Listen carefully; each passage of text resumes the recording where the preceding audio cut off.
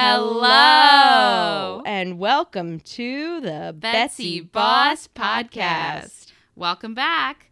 It is the end of August. It's August 20th when we're recording this episode. And we are getting into another true crime topic. It's been a little bit since we had a full true crime topic. And this one was actually requested by one of our listeners. And this is one that was definitely like already in kind of my long list of just ideas and everything. So when this listener suggested it, I was just like, yes, this gives us the opportunity to go ahead and do this. Yes. So hopefully everybody knows that if they want to make a suggestion to us, we are most easily accessible through our Instagram, which is at Betsy Boss Podcast. And feel free to reach out to us, send us a message, give us a topic suggestion. We love it. Yeah. And we will absolutely do whatever you suggest on air if we can even kind of associate it with women's history of any kind. And I have to say, like, this is on point. Like, that's what I love too, is this is a case that I definitely would have loved to have covered anyway. And so I'm so excited that our listeners are getting kind of the stuff that we cover and are into the same, type of stuff. Yeah, that's so true. So we want to thank Carla for suggesting this episode. Thanks so much, Carla. That's really, really special. And we're so happy you reached out. She has an awesome Instagram herself. It's called Ollie and Stitch. And she actually makes these adorable, really well done crafts, which are just stunning. I mean, it looks like a professional job over here. And yeah, if anybody wants to check her out, it's at Ollie and Stitch on Instagram. And we thank you again so much for suggesting this topic. Yes. This is a really fun topic. It's a really interesting one. And it's got a lot of different conspiracy theories surrounding it. So I think it'll be a lot of fun for us to delve into those and into what we think happened with this case. Right. So I think this week we don't even need Liberty because this is such a full topic. It's so interesting. It's such a weird case. And I think we really have a lot to say on it if we want to fit it all into one episode. So let's get right into it. This is the whole story and kind of background behind the death of Elisa Lam. And this is a deep dive. You can definitely go down a rabbit hole with this whole story. Yeah, there's so many different avenues to explore. There are crazy theories. Some are more legitimate than others. Mm-hmm. Some they're kind of reaching.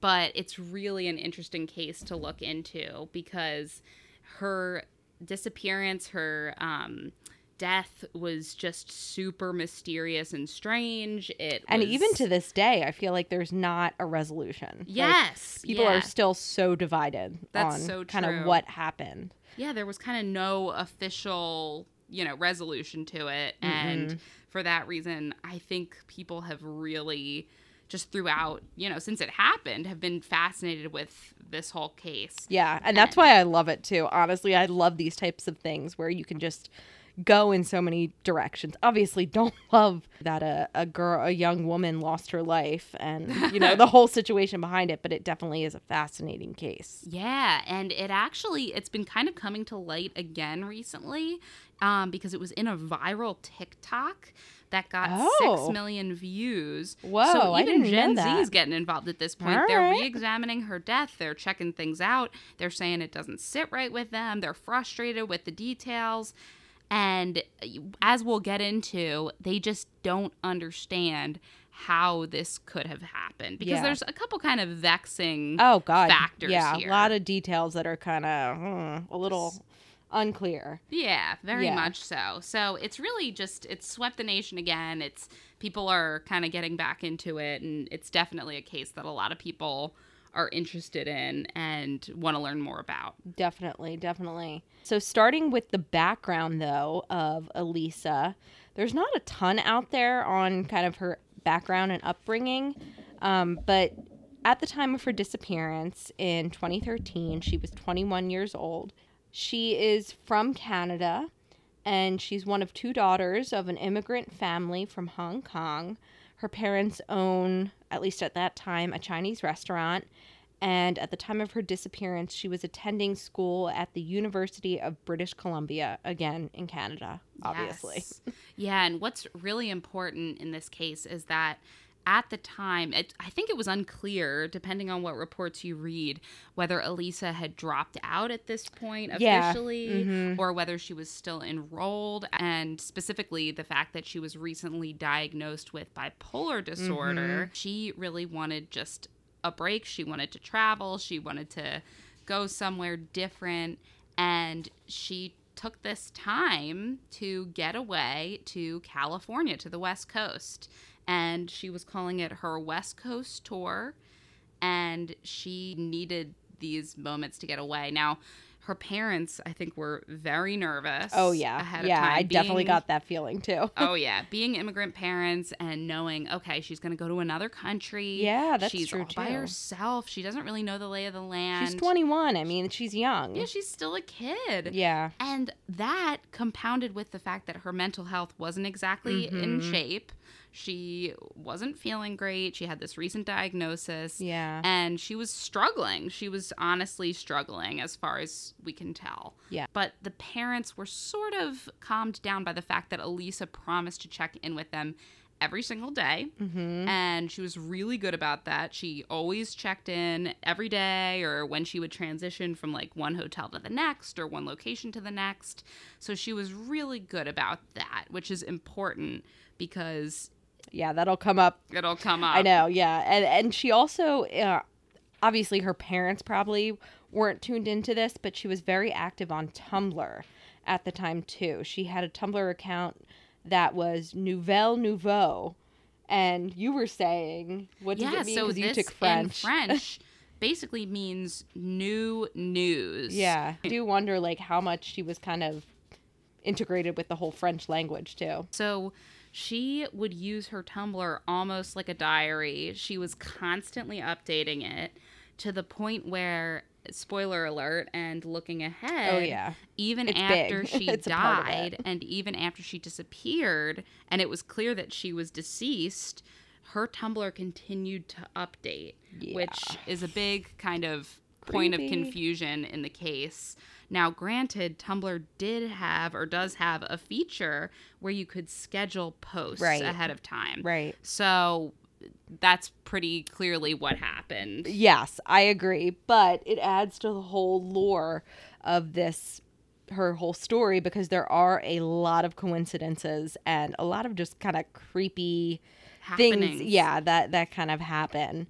But to kind of give a start, so like we said, she's doing this whole kind of trip, and for the LA portion, she decided to stay at the Cecil Hotel in LA. And when it was created or developed, the hotel was kind of at the height of the Art Deco, 1920s, that whole boom, and was definitely a place for people that were traveling to and from LA, but it seems like since then it just like went downhill and went downhill fast. It was super seedy there. It was built in 1924, and it reminded me a lot of the Titanic. I forget if that's such we a great talked about it or if the documentary talked about it or what, but I am seeing so many Titanic vibes. That's so true. The builder of this hotel actually built it to be this perfect hotel, this really swanky place for traveling businessmen, and it was near a big train station, so that was good.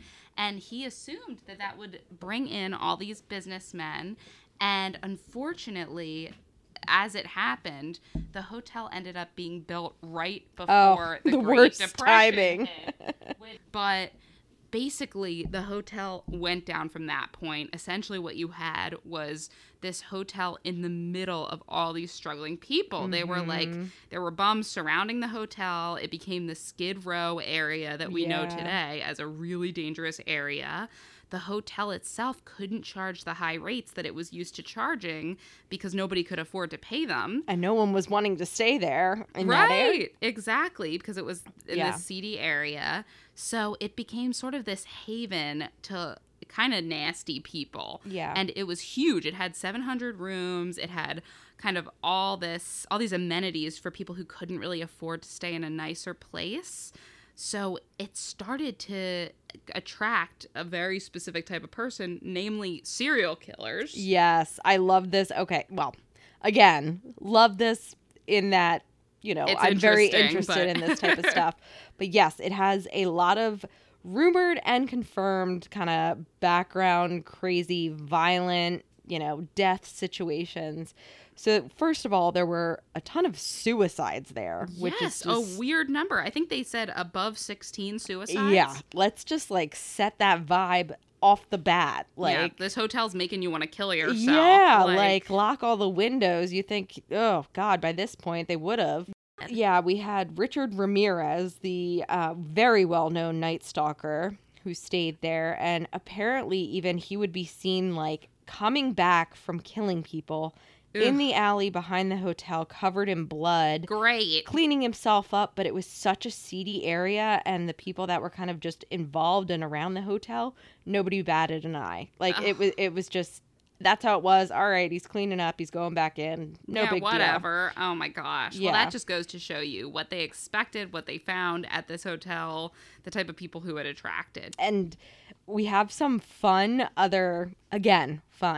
but tying back to one of our other stories, it is rumored that the Black Dahlia actually visited the bar at the Cecil on the night of her disappearance. Wow. All right, it's not confirmed, and it probably didn't happen, but hey, it's adds a fun to the theory. Lore. Exactly. Yeah.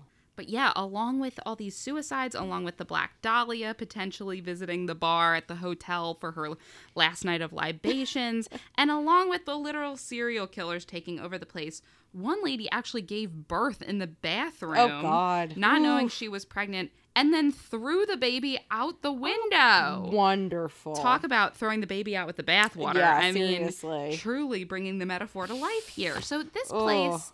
I mean, it's a nasty place. The energy is bad. It's bad energy. Yeah. And it's similar to the Titanic in that it was meant to be this spectacular, glistening, the lobby is really beautiful. It's really if you took it by itself. Yeah. If you took it alone and didn't know the history, you'd probably not realize how nasty it was. But like the Titanic, it was incredibly fallible, and it failed. It wasn't what they thought it would be.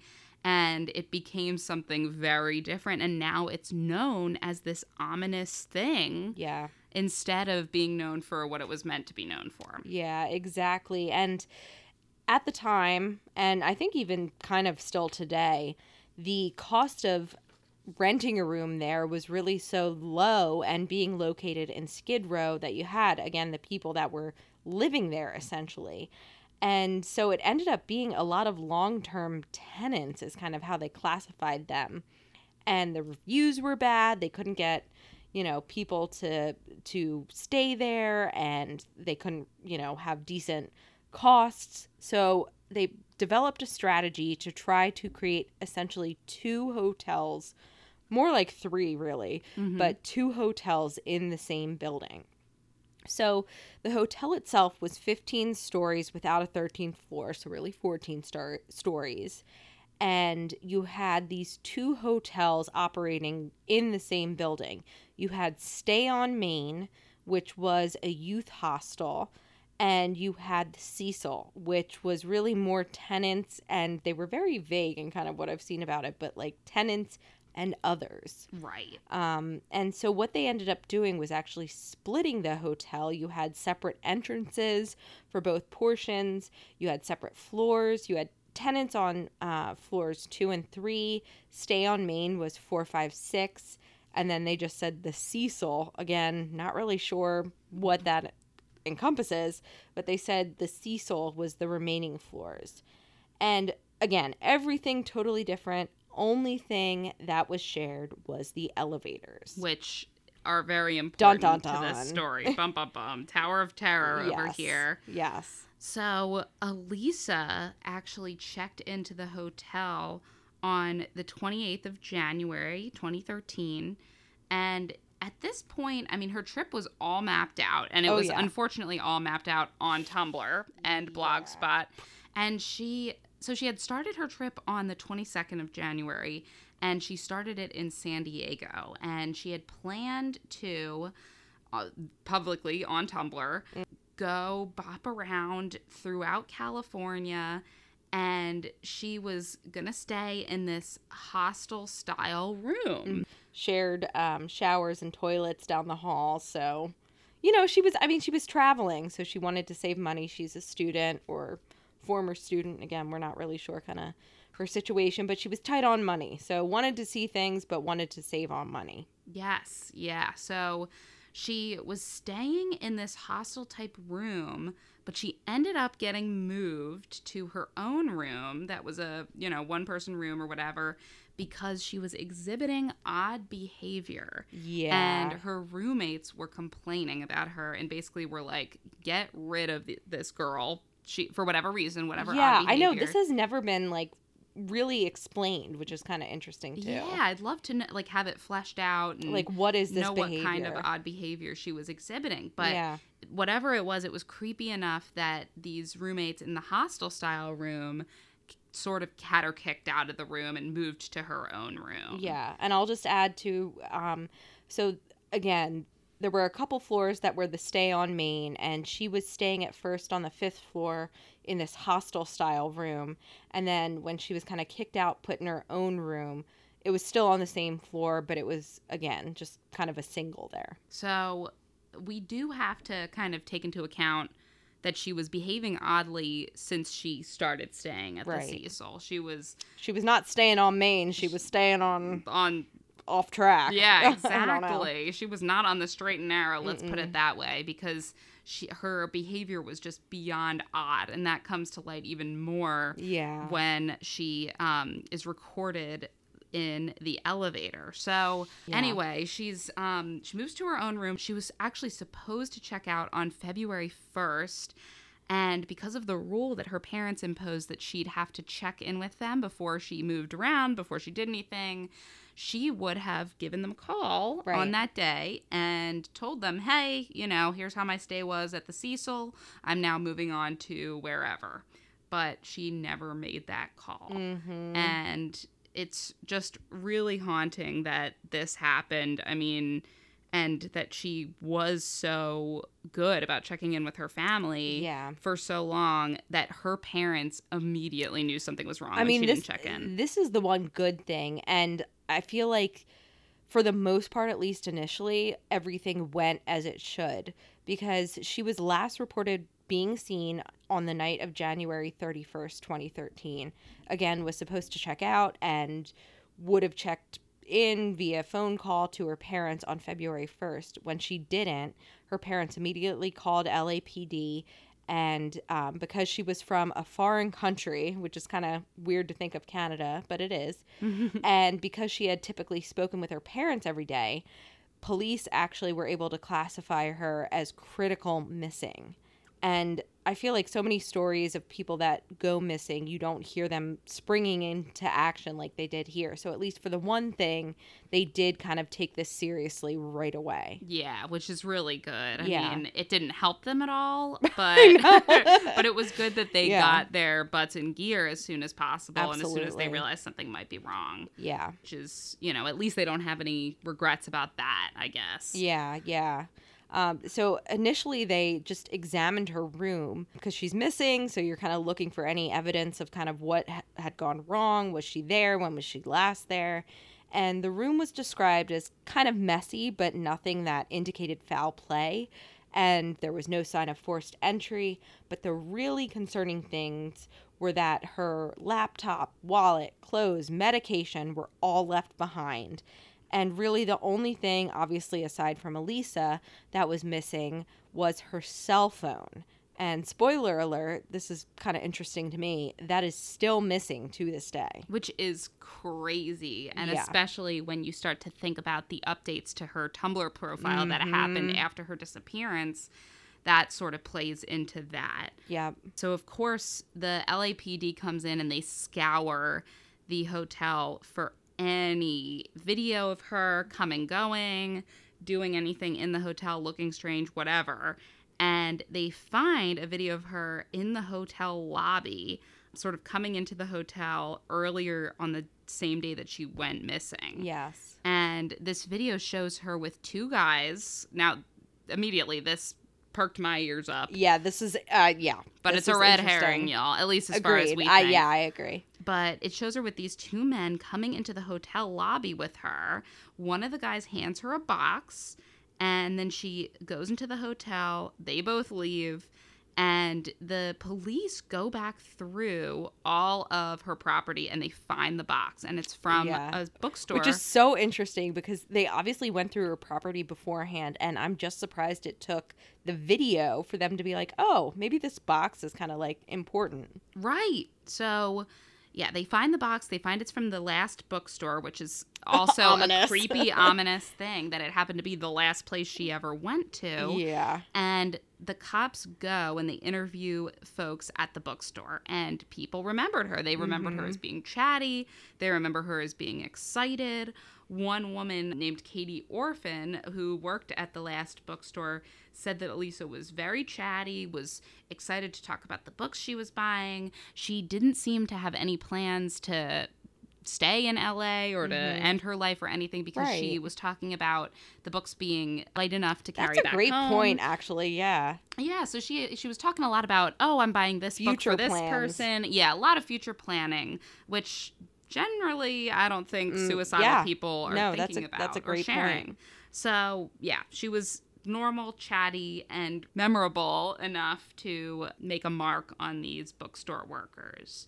But they obviously knew nothing and couldn't really help with tracking her down. Yeah, and it's interesting to me because in this news clip, this woman who worked there, she said that she remembered her and Elisa was talking about worrying that the book might be or the books she was looking at, that they might be too heavy to carry and or too heavy to kind of travel around with. I don't know.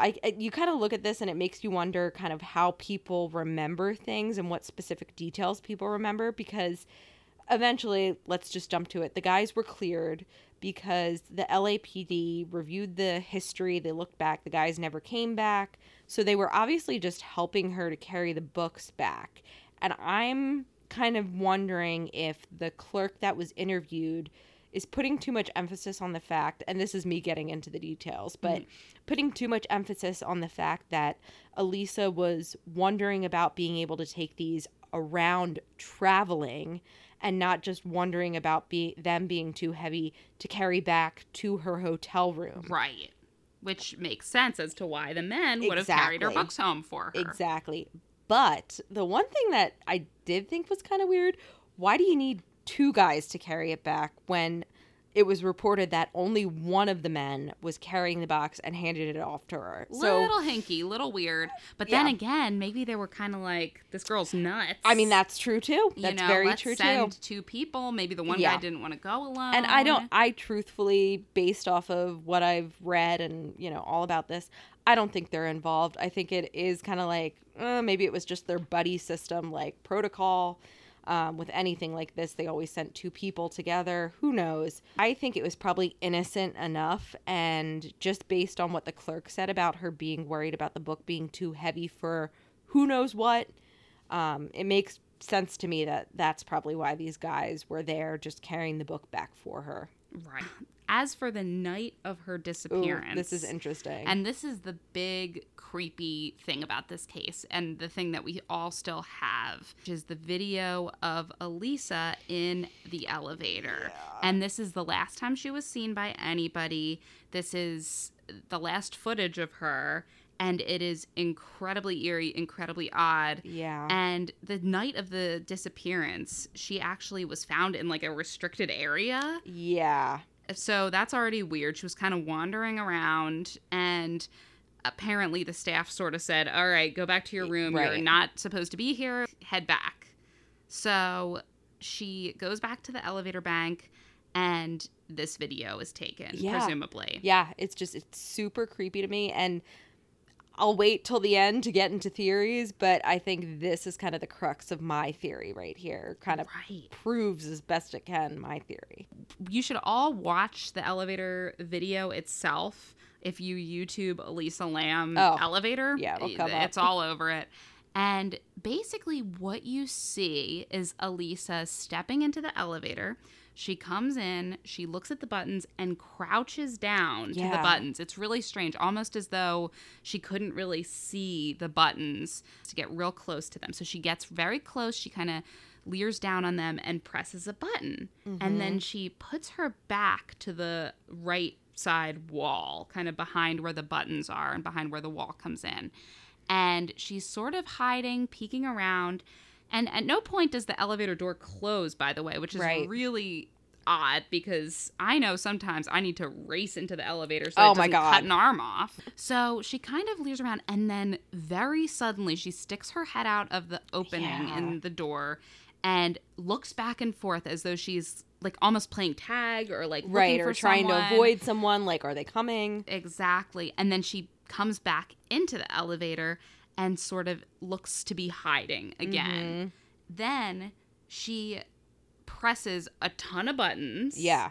Like all of the buttons at once, Buddy the Elf style. Right. And finally, so she's coming in, out, in, out. She leaves the elevator again, and we just see sort of her shoulder out in the hallway for a little bit.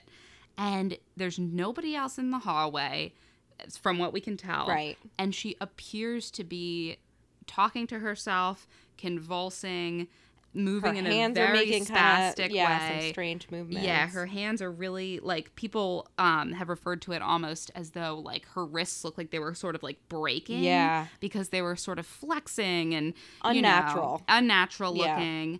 And she's kind of moving her legs around and her feet and kind of dipping, and it looks like there should be somebody else in the video, like restraining her or pushing her, whatever. Or at the very least that she's talking with. Like, yes. Yeah. But it's very unnatural and nobody ever shows up.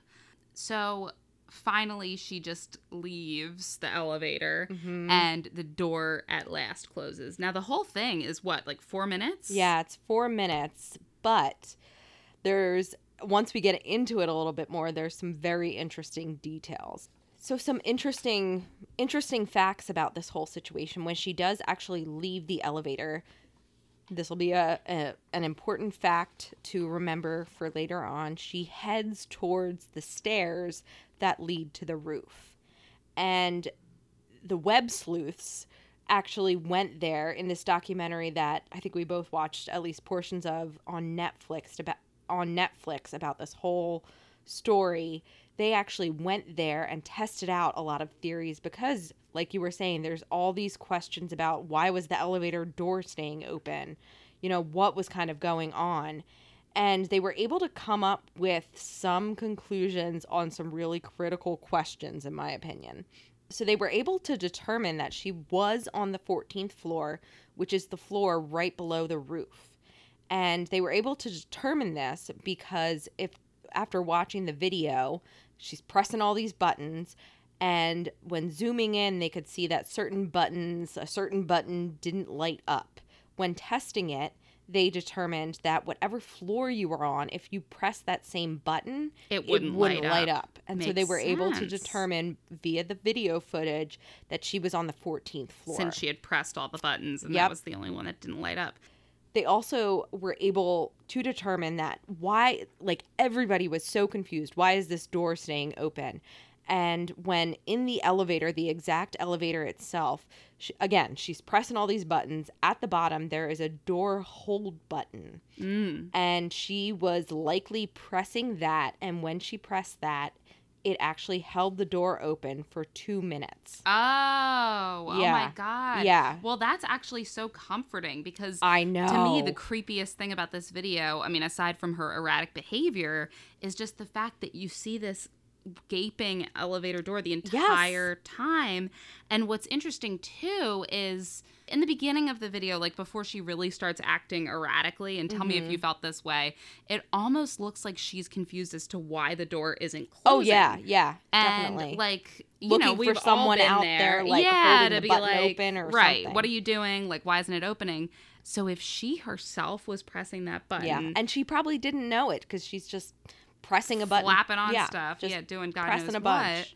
I was really glad that they kind of proved this, that the elevator stuff to me is kind of doesn't really matter in a way. Like, it definitely shows where she was, but I don't think it proves that anybody was out there holding the door open or anything like that. It was probably just something she was doing and not realizing. What's odd about the videos in the elevator, and what makes a lot of people suspicious about maybe a hotel person, somebody who worked at the hotel, having murdered Elisa or done something that was worthy of covering up, is the video, first of all, appears really pixelated. Yeah. And granted, this might be because it's an elevator video. Like, they're not really... Still, though. They're not going for gold, but it's definitely more pixelated than, you know, your average video. You can't really tell what she's saying. You can't make out the timestamp, which to me is like, come on. That is where things get a little hinky, because the timestamp, doesn't it sort of lag? Yeah, the timestamp was kind of the critical, and this is where I love these online communities.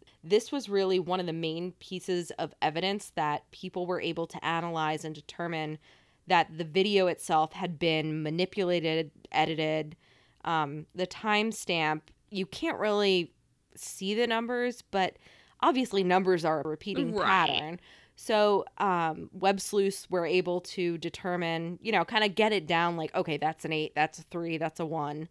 And when looking at that, they were able to determine that actually 53 seconds of the video was missing, and the video itself had been slowed down 33 to 35%. The A, why, B, so creepy, because when you see how erratically she's moving and how quickly she's moving, to think that it was slowed down. Oh, that's so true. Yes. Is shocking. Like, oh my gosh. Also, the fact that things were obviously manipulated, seconds of the video were missing. And now, granted, it's not a straight 53 seconds. It's, you know, little bits and pieces kind of around the way. But there are theories of all kinds that perhaps Elisa was talking to somebody that was outside of the elevator, that maybe we couldn't see them because those bits were edited out on purpose in order to protect a member of the hotel staff from being culpable, whatever. There's just, it's weird that, and it's unfortunate that these seconds of film are missing. In this documentary, an LAPD officer who worked on the case, he's going on the record, at least on, you know, the record of public opinion. He's saying that what they released to the public was unedited. It was just what they received from the hotel. And that really makes you wonder, okay, the hotel obviously had some time before this was turned over. Was it the hotel staff who actually edited it? It's very disconcerting. And it does look like one continuous video when you watch it all together. It does, yeah. There's nothing that's clearly like taken out unless you were to study the timestamp or to really scrutinize closely the video itself. But still, I mean, a lot can happen in 53 seconds. Yeah. Even if they are scattered throughout a 4-minute period. Yeah, and there is one portion where the elevator door is closing, and you can really, if you're going to notice it, you can notice it most there because the door kind of looks like it jumps from a certain, you know, closing distance to much more closed than it would be in the next second. And that obviously very much lends itself to conspiracy theorists because, you know, why would you cut that portion? Is there somebody walking by that, you know, they had to cut out from that door frame? And is that why that was cut? So who knows? I don't know. It's interesting. Basically, the last we see of her is her leaving the elevator and heading toward the stairs to the roof. Right. And February 1st, the day she was supposed to check out, she is reported missing. It's just so creepy how the police officers came on the case. They came up to the roof. Yeah, they looked everywhere. And they came to the roof with dogs. So it's a little odd that... That's very true, yeah. Right, that she was eventually found on the roof, but the dogs couldn't tell that she was up there. It's a little odd. Yeah. But the thing that really, unfortunately, is disgusting and turned hotel purveyors on to the fact that something was wrong is that basically on February 19th, 2013, which is an entire, like, more than 2 weeks. More than 2 weeks. We're almost 3 weeks. Almost 3 weeks after Elisa disappeared, which is disgusting, and you'll hear why in a second. guests started complaining about the tap water in their rooms. There were all different issues, but it was, that there was no water pressure at all. It was just a couple droplets would come out. There was a bad taste. There was a brown or black color. There were just all kinds of complaints. Yeah. So this poor sap, this poor member of the maintenance staff, Santiago Lopez, gets sent up to the roof to look at the water tanks and see what the hell's wrong. So this particular tank, the tank in question, provided water to all of the rooms, the 700 rooms in the hotel. Oh my God. The kitchen, the coffee shop. So Santiago Lopez, the maintenance worker, goes up to the roof to check out the water tank.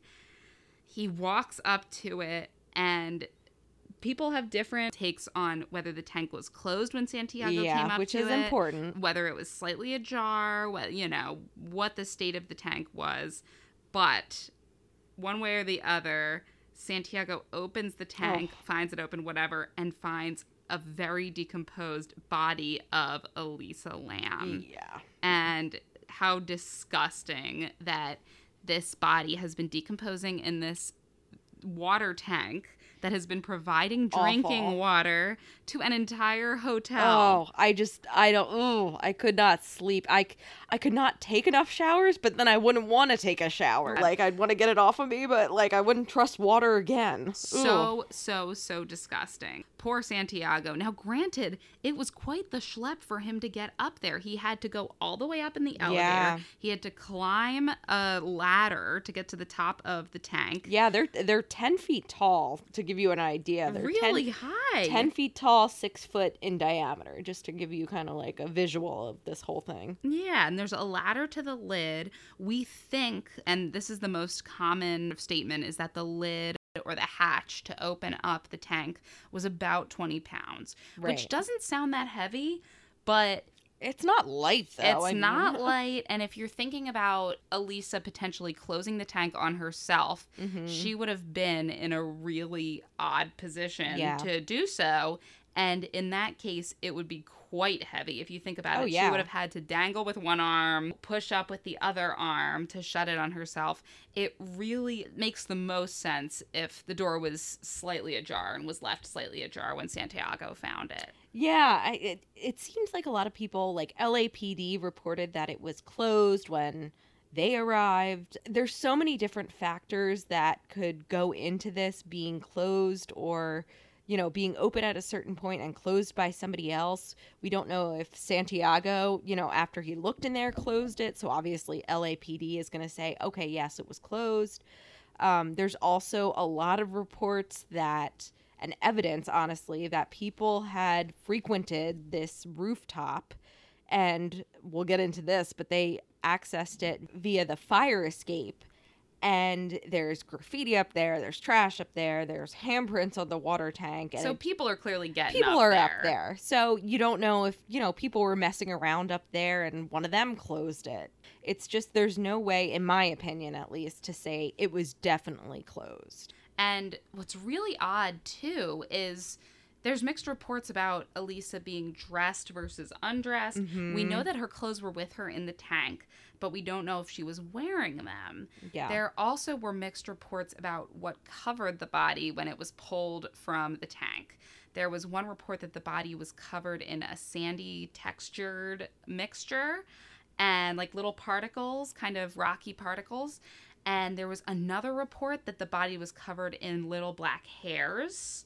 So really odd, and could just be, again, the work of armchair experts, but definitely was significant enough to make it into some of the theories that we found. Another thing that I think is definitely worth mentioning, too, is that she was found, either wearing or in the tank with her with the same clothes that she was pictured in this creepy kind of video. So I think it's a safe bet that we can say she disappeared probably that night. That's my opinion. Or if not that night, shortly, thereafter. Right. So, of course, an autopsy is ordered in order to try and ascertain what the heck happened here. And the coroner ended up classifying this as an accidental drowning with bipolar disorder. Which is interesting to me. Yes, yeah. And the bipolar disorder is considered as a contributing factor. And it's basically the belief of this coroner that Elisa had a psychotic break. She hallucinated, she went to the tower, and she drowned. Now, many people argue that the elevator footage proves this theory, but some people argue that if the footage was edited to make it look like she was hallucinating, right, to get somebody off the hook, then that would have been a really interesting way to make this go away, because they knew she was bipolar. They knew she was vulnerable to being called insane and this being classified as just a manic episode or something. Right. And if they wanted to get rid of her, if they wanted to get somebody off the hook, that would be a really good way to do it, is to edit the film to make it appear that she was talking to somebody, was doing strange movements, whatever, looking for somebody, hiding from somebody, and, you know, when there was nobody there. Like, we don't see the in-between, but you can kind of piece together things. She was obviously, you know, acting strangely in the elevator, and then she's found in the water tank. Like, oh, okay, connect the dots. It was probably mental illness. And to cap that off, the autopsy also showed that she didn't take her antipsychotic medication, but she did take her anti-anxiety medication. And she was on a nice laundry list of medications, a nice cocktail of medications prescribed by her doctor. And it's unclear why she didn't take her medication that day, why she took one but not the other. But essentially, if you take antidepressants and you don't take antipsychotic medication when you've been prescribed it, it can cause mania, and it can cause very odd behavior, much like the kind exhibited by Elisa. And it's a popular theory that this is exactly what happened. She didn't take her meds for whatever reason, and she went a little nutty. And what also is interesting is the autopsy revealed that she likely died around midnight, the night of her disappearance. So you would think, okay, even if she mixed up the times of day that she took her medication, she probably would be done for the day by midnight. That's true, yeah. So it's likely that if she didn't take her medication, it's because she chose not to, rather than she just hadn't gotten to it that day. That does happen. I mean, it happens a lot with people, especially with depression or whatnot. You start to feel better and you're like, I don't need it. I can't speak personally to manic episodes and situations like that. I would assume, though, that that can be a contributing factor to kind of how you're feeling, whether or not you take your medication. I think that is a really common experience among bipolar people, is that you either start feeling really okay and you think, hey, I don't need these meds anymore, or the medication takes you down to such a level as to stop the mania from happening. It also stops the crazy lows that bipolar disorder brings. But in stopping the mania, it can make you feel really crappy, because mania feels really good, evidently, when you're in the thick of it. And so people want to keep experiencing those feelings of top of the world, gut complex type stuff. So they're like, screw this. I'm not going to take this medication that just puts me flat as a line. And then something like this happens. The coroner also said that the autopsy findings showed no foul play. Right. But the body was also so badly decomposed. I mean, if you think about it, this body was in this water tank for 3 weeks. So it's sort of like, how much could they really glean from it? I'm sure they couldn't do a rape kit. I'm sure they couldn't do fingernails, stuff like that, because it was probably so badly decomposed by that point. Yeah, and what they did do, I mean, none of this, it seems like, can be super conclusive. From what they could see, they were saying, yeah, probably no sexual assault, but with overall her being in there for so long, and it's LA. Like, let's think about Los Angeles. Yes. It's hot out there. The temperature, not only on the roof, but within the water tank itself, is just going to mess with any decomposition and, you know, any medical examination of trying to even just pinpoint exactly when she died. You know, they can have kind of a general idea, but it's just a lot harder when you have all these factors. That's so true. And especially if the door was cracked open. That's true, too. Because then it's no longer a closed system. Very you have true. all kinds of elements and variables that can be free to come into the tank. LA is disgusting, and there's all kinds of crap in the air that are flooding in and out at this point. Hence the idea of the door in the first place on the tank. Right. To keep all this shit all from the smog floating in. and, exactly. And getting in the people's drinking water. Granted, I don't think a body was in the, in the list of concerns. Trying to keep that out. I mean, if you think about it, this body was probably really nearly useless to them at this point, being so badly decomposed from all this time in the water. At this point, you know, it was kind of ruled like, all right, it doesn't look like there's foul play evidence both in the hotel and her room, the video. Yes, it's weird, but we don't see anybody else. You know, it just doesn't seem like there's anyone involved, and this doesn't look like a murder. So the case was pretty much closed. But this is, again, when web sleuths, you know, people online are really starting to dig into this. And I will say they find some really interesting facts. And I remember hearing about some of these facts when this first happened. And I was just like, oh, that is so creepy, so weird. You know, there's so many theories about what could have happened, but there's so many coincidences. And just kind of like, oh, that's weird that lines up that way. Bring it on, girl. Tell us the coincidences. I have some good ones. So the first is this movie Dark Water. Have you ever seen it? I haven't seen it, but I've heard this theory, and it's beyond creepy. You're better with movies than I am, too. But so this movie came out in Japan 10 years before Elisa's disappearance, and it was actually remade for the U.S. in 2005, so not super long before, you know, this whole incident happened. And in the movie, you got to see some of the visual because it definitely kind of lines up visually, but it's a mother and daughter who move into this creepy apartment complex, and all this stuff starts to happen, like the discolored water coming out of the faucet. Ugh.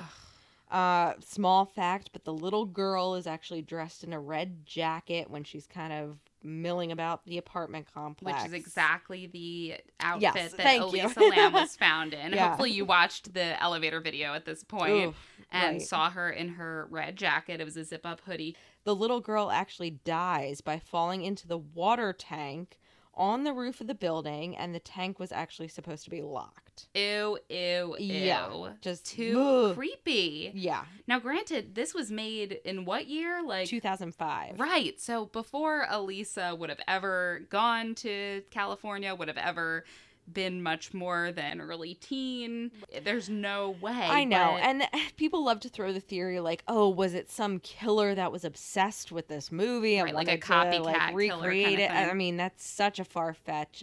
I don't think the movie has anything probably to do with it, but I love these weird it's coincidences such a weird that happen. They creep me out, and it just is like, to me, is it like a weird fold or overlap in the, you know, universe or whatever, where things are just oddly lining up. Right, a wrinkle in time or something. Thank you. There's other theories that because she's from Canada, that she's somehow involved in a Canadian government kind of mind control project and or some type of like biological weapon theory. There's some good overlap there there's two different theories. There's one theory that I saw about invisible cloak the invisibility technology or something like that. And Elisa had tweeted or Facebooked or Tumblred about new invisible cloak technology that was coming out, presumably. And because of this, armchair experts thought that she was maybe corresponding with the army. And what's really interesting is the fact that an invisible light agency actually exists on Google Maps located within the Cecil Hotel. So weird. And this sort of checks out to the armchair experts because is she hiding from somebody that none of us can see in the videos? Is she hiding from somebody that she didn't want to see? Was this why maybe she had wanted to go to the Cecil in the first place? Yeah, so there is this theory. It's kind of far-fetched, and by kind of far-fetched, I mean it's extremely far-fetched. I mean, let's talk, though, about, like, how fitting for millennials, like, is this theory? Oh, You know, Harry Potter-esque. Exactly. Like, was she in cahoots with the government, or was she just really into Harry Potter? Yeah, or did she want to get into Hogwarts? Right, exactly. Yeah. So, hopefully Hagrid comes around in the great beyond and says, right. "You're a wizard, Elisa." Yeah, that's right. But the next theory, I think, about bioterrorism is much more plausible. Okay, this is the one that I remember hearing, and I didn't get the details right at the time, but I remember hearing this at the time and being like, whoa, this creeps me out big time. The one theory is that Elisa came here and came to LA and was actually kind of a biological weapon herself, and was sent to LA to actually infect the homeless population with tuberculosis to reduce the numbers. And there's some weird coincidences there. The university that she attended actually had a really great TB, very well-known TB research center. Wow, I didn't know that. There's a lot more, it's creepy. When she stayed at the Cecil, there was actually an outbreak of TB on Skid Row, not long after her body was found. It actually happened only a few days after her body was found. It actually ended up outbreaking to 4,800 cases right there. Which is a ton. It's a and lot. A crazy coincidence. Yeah. And the theory is that, okay, maybe she was sent there infected with this. She was going to go infect the homeless population. And the Canadian government decided that she knew too much and took her out in this very weird way. And my I didn't see much on this, but my kind of other theory on this too, kind of connected to this, is that maybe she, again, was a biological weapon, like her body itself was a biological weapon, and went into the water tank to infect the people at the Cecil so that they would kind of then be the transmitters to then go out into the population and transmit it. That's an interesting theory because honestly, the people who stayed at the Cecil were kind of the dredges of society. They weren't your high-class, highfalutin folks. They were people from that area, that Skid Row area, who were kind of going back and forth and couldn't afford to stay somewhere better. Yeah, but the creepiest... The nail in the coffin. This creeped me out so much when this happened. The test that is given to somebody to test if they have tuberculosis is called the Lam-Elisa Literally test. spelled... I'm sorry. exactly like her name. Now, granted, this is an acronym. It stands for Enzyme-Linked Immunosorbent Assay. But what the hell? Exactly. Exact spelling. What are the odds?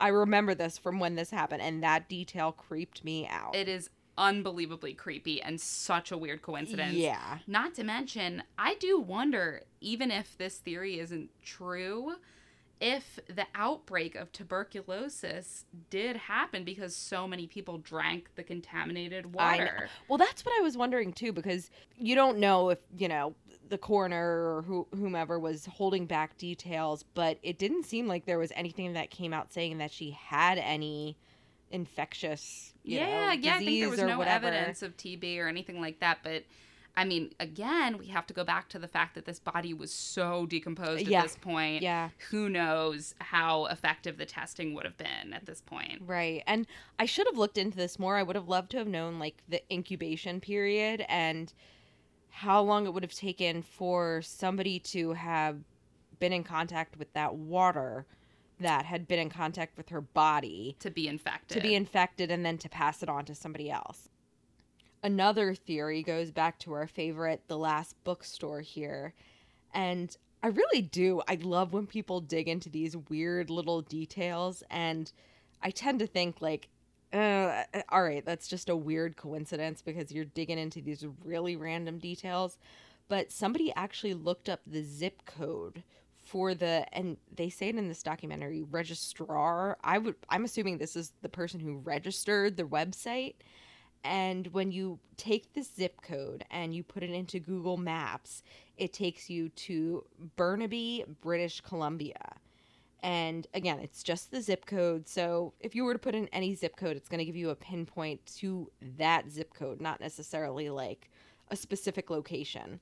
But when you zoom in on the pinpoint for this zip code, it's actually the cemetery where Elisa Lam is buried. Which is kind of creepy. Like, Very I'm sorry. creepy. Like, that's the last, literally, it was her last bookstore, and zoom in, and it's where she's buried. Wow, that Very is strange. so incredibly creepy. Yeah. This, and you mentioned it earlier, so you hinted at it. Her Tumblr on February 27th, so it was quite a while after she went missing, actually updated, and it was a post of the tarot card, the Hermit. Mm-hmm. And again, like, yes, you could schedule posts beforehand and schedule them to post at a certain time. But it also goes to the fact, like, okay, did somebody have her phone? Right. Because, again, the phone was never found. Did somebody have her phone and was posting kind of these cryptic tarot card? Because I feel like tarot cards are obviously very kind of mystical and often used with psychics and stuff like that. So it's kind of telling. I don't know. It's interesting. Yeah, so online, the Hermit card, it says that it's the initiation process for becoming a member of certain cults. Ooh, which creepy. is really creepy. It's supposedly a threefold process, this initiation process, and the first of which is the Hermit, the second is the Lover, and the final is the Man of Earth.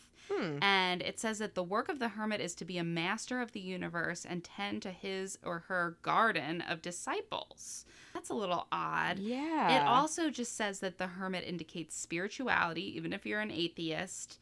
It's a little odd that this would be the final final presentation. And posting after she's missing and then obviously eventually found dead. But yeah, it begs the question of whether kind of mysticism came into this at all. And actually, a lot of people had the theory that witches or Satanists had something to do with Elisa's disappearance. There's a witch holiday that happens the day after she disappeared or something that begins the beginning of spring and welcomes spring and everything. Now, granted, I think this is more about like nature and rejoicing in the solstice and all that stuff than killing somebody and dumping them in a water tower. But, you know, people will try to blame anything on Satanists and witches. Well, I will say, too, like Richard Ramirez is famously known for holding up Manson style. He had his hand in court. He held it up. He had a pentagram on it. So I don't know. There's rumors of all of that kind of witchcraft stuff going on back in the day there too. Not to mention all the suicides and murders and all this stuff. Right, and everything else that had to do with this creepy place. Yeah, definitely has a bad vibe. And get into that elevator game. I forgot about this. So I want to hear creepy. about this. So another theory that doesn't really hold water but is interesting, it also is a little bit racist that people think that it was this elevator game because it was a popular game in Korea and it was going around Tumblr a lot. So I guess it could have gotten to Elisa, but you remember her parents were from Hong Kong. It's not exactly the same thing as Korea. Right. But I guess they thought that, you know, since she's Asian, she plays the same elevator games as the Koreans do. But it's basically this ritual where you get to another world by pressing certain buttons on an elevator and doing certain tasks. And presumably in this other world, electronics don't work. Getting back to the real world can be really hard and challenging. In the other world, it's supposed to be pitch black. There's supposed to just be a red cross that you can see. Ooh. And there are really specific instructions on how to do it. It has to be a 10-plus story building, and you have to be alone in the elevator in order to do it. And there's just this whole set of instructions. You have to get in on one floor. You have to press a button. You have to not get out. You have to look around. It sort of looked feasible that Elisa could have been playing this game if you didn't realize how specific these instructions were. Right. So unfortunately or fortunately, there's really no way that she could have been playing this game because there's a very specific order of events that are supposed to happen for you to transcend this world and go into the next world and quote unquote win the game. So her pressing every button on the list is not included in the instructions for this game. So pressing the door hold and having the door open for 2 minutes is not included. Exactly.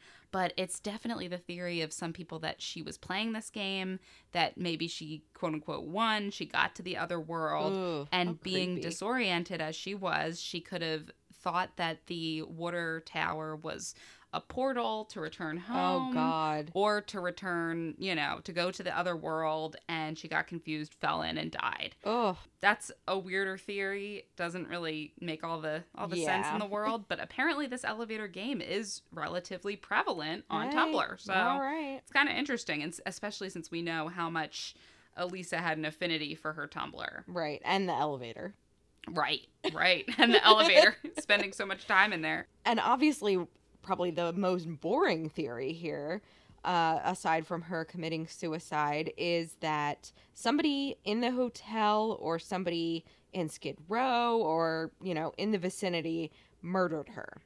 And I think it's definitely possible that she was in a vulnerable situation, because I think she was definitely having some type of mental illness situation, and that obviously exposes her. She's in a scenario where she's in a place she doesn't know, people she doesn't know, dangerous situation probably with people that aren't themselves mentally stable, and it opens herself up to be taken advantage of or to be murdered, honestly. I don't know how else to put it. I don't think that's what happened, but it's definitely one of the theories that's out there as well. And it would seem more feasible that somebody working at the hotel would have an easier time murdering her, just because they could disable the alarm on the rooftop. Yeah. They knew where the water tank was. They knew what the deal was with getting up there and getting her in there. She also had a lot of different posts on Tumblr about people bothering her and creepers, stuff to that effect, which kind of leads people to the idea that maybe folks at the hotel were kind of bothering her, driving her crazy, creeping on her, trying to stalk her, and perhaps killed her. Well, I do want to say one thing that I think is worth noting about this whole alarm on the door to the roof, too. So this alarm is set, and apparently once you open the door, it goes off, and the only way to turn it off is by a key. So you got to go up there, turn a key to turn it off. The only people that had this key or copies of this key were the maintenance staff, security guards, and the owner of the hotel. So in my mind, it is plausible that, the alarm wasn't working. LAPD apparently showed up, when they searched and said that it was working. So let's say it was working. Other possibilities are that somebody took her up there who had the key, able to disarm it. Another one is that possibly it went off, and either for some reason the staff at the hotel is covering that up, not reporting it.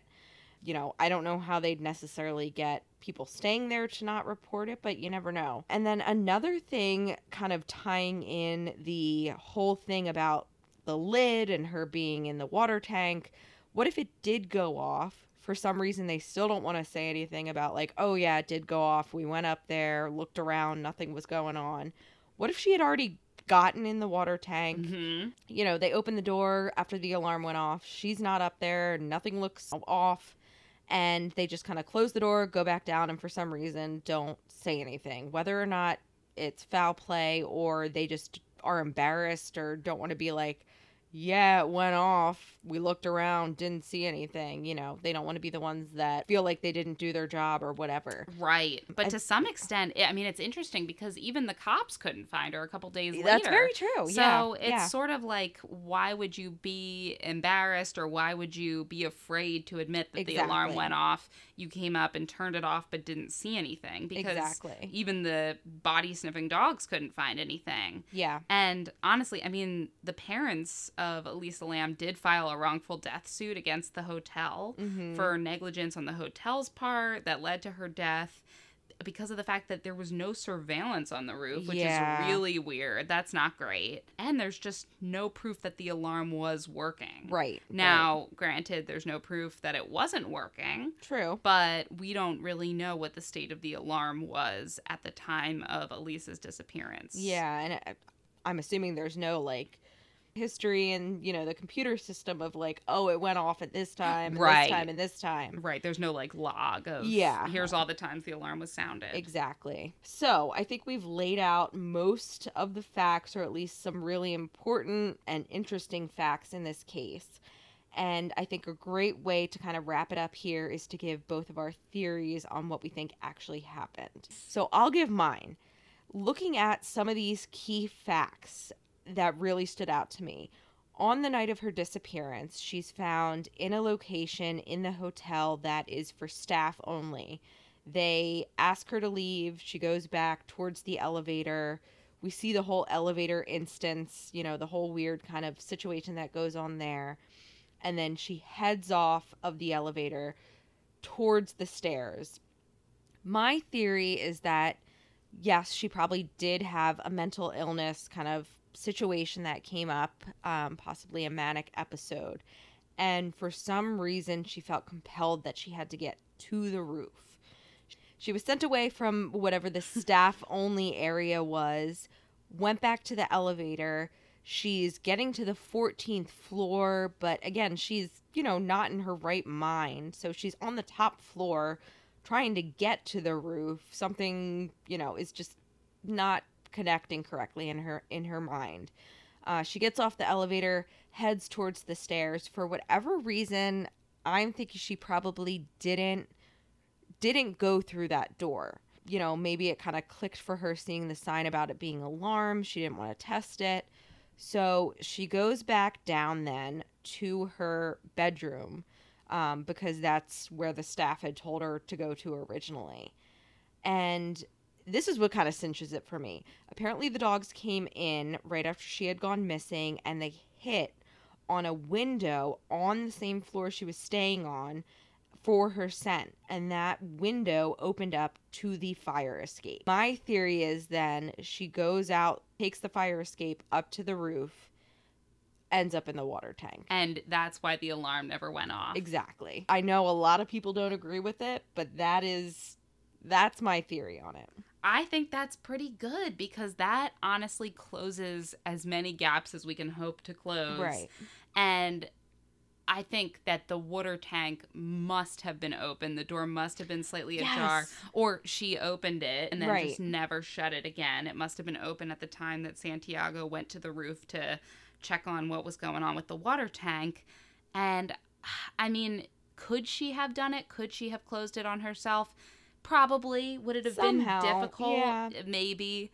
But impossible? I don't think so. Agreed. I mean, your body's a lot lighter when you're floating, so it would have been a lot easier for her to hang on to the side of the water tank while she was pushing up with the other hand. Again, 20 pounds is heavy, but it's not that heavy. It's not insurmountable. So if it was closed, I think she could have closed it herself. Yeah, I have to agree with you that I think all of her behavior lines up to her having a psychotic break of some sort or a manic episode, and just feeling the need to go up to the roof for whatever reason, illusions of God knows what. Right. And that's where she met her demise, unfortunately. And some of these coincidences, like we said, are just so spooky. It creeps me out big time. The Elisa thing that's alone, out of control. I can't take it. That creeps me out. Did your parents name you after the immunoassay? Because that's the only explanation I have for that. Yeah, were they were so passionate about... Were they big fans of that TB research center in British Columbia? They always wanted her to go to that school and research TB. Yeah, that's my best guess, but who knows? I would love to hear other people's, because we dug into this the best we could to kind of cover it in an episode, but I'm sure there's people out there that know much more specific, very specific details. So I think, we would love to hear from you guys if you have any other info that you think would kind of be interesting to hear after listening to this episode. Or your own theories. I don't know. This is a very interesting case, and I would love to hear what other people think. Yes. Yeah. Especially Carla, who recommended this topic to us. Again, thank you so much for recommending it. This was a really fun one to dig into. Yeah. And just a great topic for us. So we'd be interested to hear what your theories are, and we'd love to talk about them on air if you're interested. And if you have a suggestion of any kind that you can even remotely connect to women's history, we would love to hear from you. Yes. As you know, we've done about 45 episodes at this point. They're all kinds of different topics. It's everything from Betsy Ross to Britney Spears. We are willing to explore really anything that you guys are interested in. So please, please, please don't hesitate to write us on our Instagram at Betsy Boss Podcast, on our Twitter at Betsy Boss Pod, on our email betsybosspodcast@gmail.com. Please feel free to write us with any topics you'd like to hear more about. Thanks so much for listening to today's episode of Betsy Boss Podcast. Betsy Boss is now on both iTunes and Spotify. If you like what you hear, please rate, subscribe, and comment.